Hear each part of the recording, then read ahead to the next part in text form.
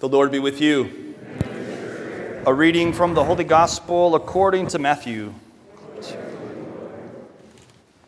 Jesus said to his disciples, "When the Son of Man comes in his glory, and all the angels with him, he will sit upon his glorious throne, and all the nations will be assembled before him.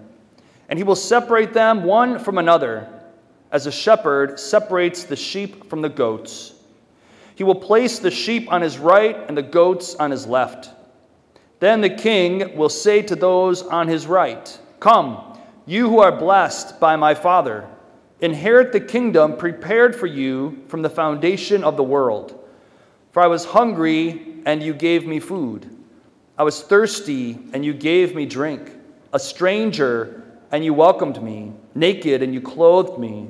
Ill, and you cared for me. In prison, and you visited me.' Then the righteous will answer him and say, 'Lord, when did we see you hungry and feed you, or thirsty and give you drink?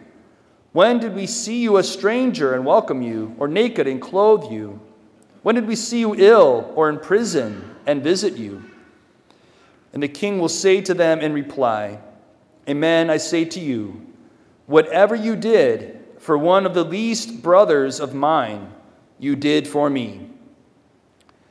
Then he will say to those on his left, 'Depart from me, you accursed, into the eternal fire prepared for the devil and his angels. For I was hungry, and you gave me no food. I was thirsty, and you gave me no drink. A stranger, and you gave me no welcome. Naked, and you gave me no clothing. Ill and in prison, and you did not care for me.' Then they will answer and say, 'Lord, when did we see you hungry or thirsty or a stranger or naked or ill or in prison and not minister to your needs?' He will answer them, 'Amen, I say to you, what you did not do for one of these least ones, you did not do for me.' And these will go off to eternal punishment, but the righteous to eternal life." The Gospel of the Lord. Praise to you, Lord Jesus Christ.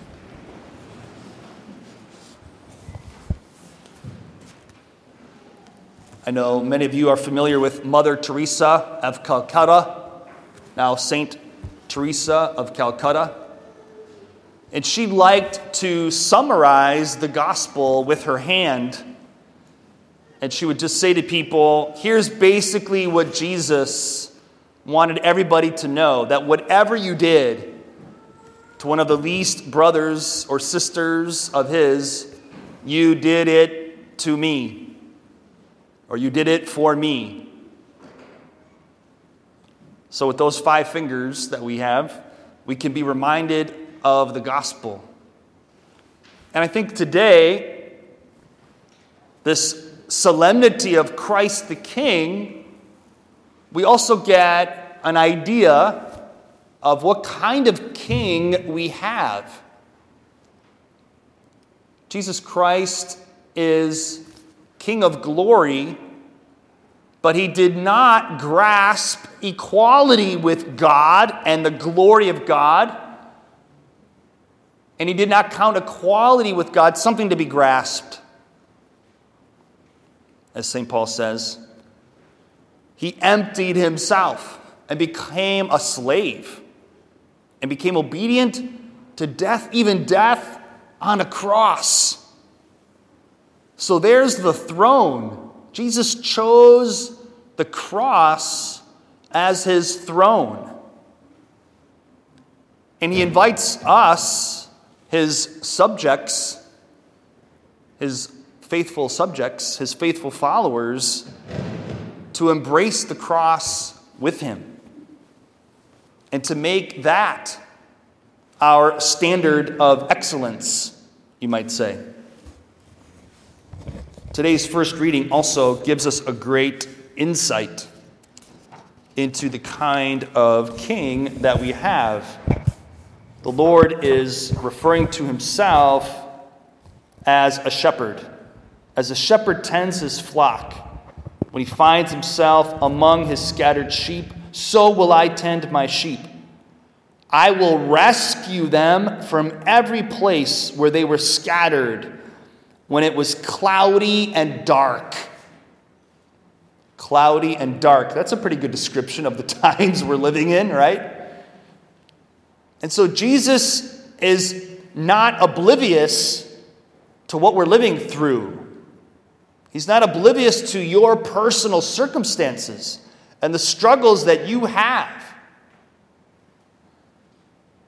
He goes on, I myself will pasture my sheep. I myself will give them rest. The lost I will seek out. The strayed I will bring back. The injured I will bind up. The sick I will heal. Well, that describes all of us. Because the greatest sickness is not COVID-19, but sin. Death and sickness and all kinds of suffering and evil entered the world because of sin. And we are all subject to its effects. We have all sinned. And so we are in need of a Savior. We're in need of a healer. We are in need of a Redeemer. And today, more than ever, we are crying out for healing, for light, and for salvation, for direction, for strength, for courage. And the Lord Jesus wants us to fix our eyes on Him. And when we see ourselves the way that He sees us, we have peace. Jesus wants to give you that peace. And as He said at the Last Supper, it's a peace that the world cannot give. I don't want to pick on anybody from the pulpit. I'm not about that. But I assure you, you can't find peace anywhere else except in the Lord Jesus. And when you see yourself, and when you come to know yourself the way that God sees you, and the way that He knows you, you will have peace. You will have freedom from fear. God doesn't want us to live in fear. He doesn't want us to be afraid of COVID-19. He doesn't want us to be afraid of death. Because He is risen. And as we often pray in the Mass, He lives and reigns forever and ever. Now, I'm not saying that we shouldn't take precautions and be prudent. That's not what I'm saying. But don't allow yourself to be consumed by fear. Jesus wants to reign in your heart. And He is a King of peace. He wants you to have His peace. I was hearing confessions not too long ago, and it was a face-to-face situation. And this young lady came in, and she made a wonderful confession. And all of a sudden, the Holy Spirit just came over me. And I looked at this girl, I just started to cry. And I said, the Lord loves you so much. I said, that was an amazing confession. You really know yourself and know the Lord. But He just wants you to know how much He loves you. And that is for all of you.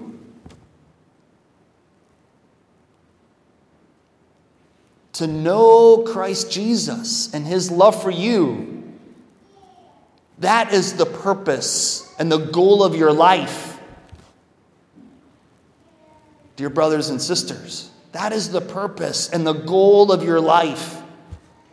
To know Christ Jesus and His love for you.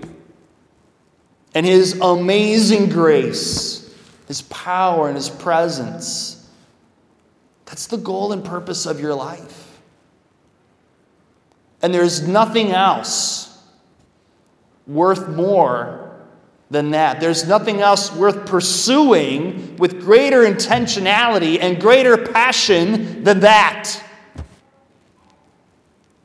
I can assure you.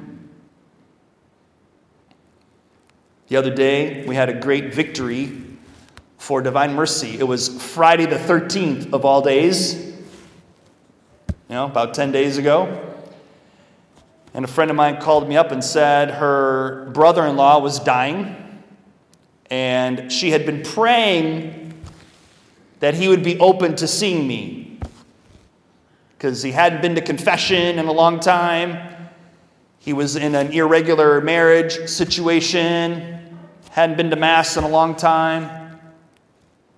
And so she just wanted him to have peace before he died, before he met his Maker, before he met the King. And so it worked out. I showed up. He was dying of pancreatic cancer. And I said, I didn't mince words. When you're in that situation, you just cut to the chase, right?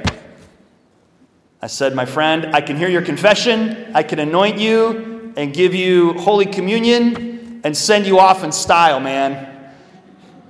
And he was like, whoa. Okay. I twisted his arm a little bit, So everyone get out of the room. He made a great confession. Everyone come back in the room. We anointed him, gave him a little teeny tiny piece of the Blessed Sacrament. And the expression on his face, his countenance, changed in an instant. Because the King of Kings just rushed into his room and blew his socks off. Probably literally. I didn't check his feet, but his wife was blown away. His sister-in-law, my friend, and her boys, blown away. I heard the teenage boy crying. The Spirit was just all over the place.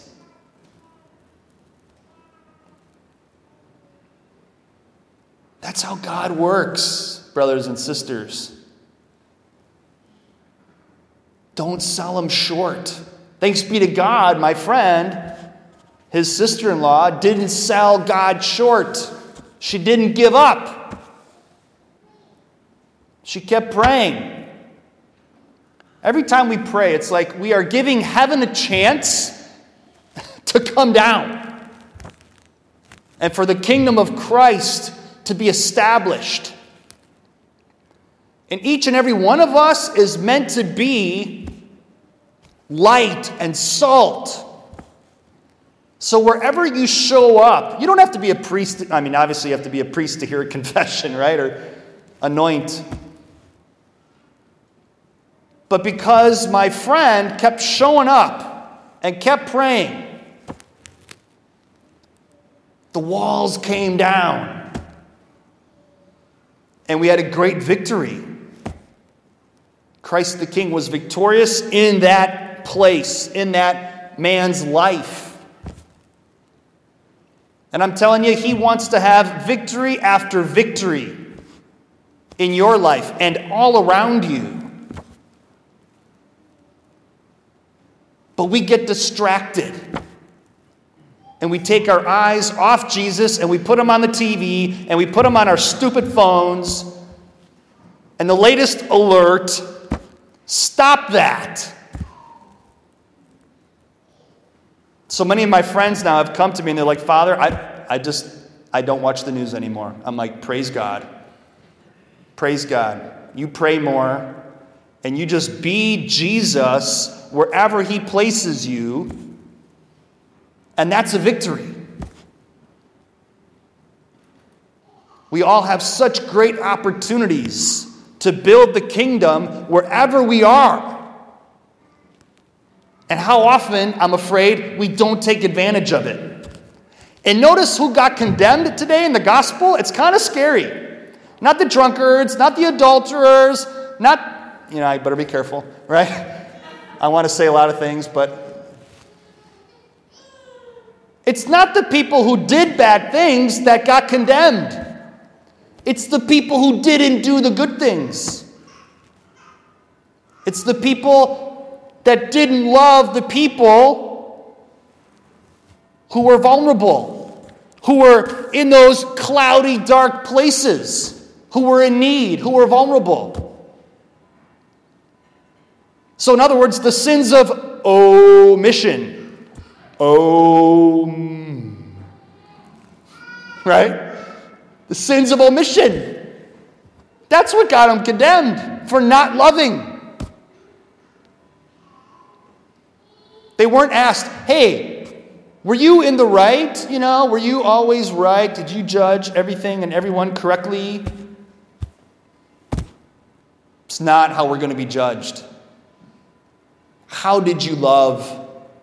And how did you love the least of my brothers and sisters? Look at this. This is good evidence here, that we're aware of this to some degree. But you know what Mother Teresa said? The greatest poverty, I think she said it here in the United States. The greatest poverty, it's not material poverty. It's loneliness. It's the lack of love. Wow.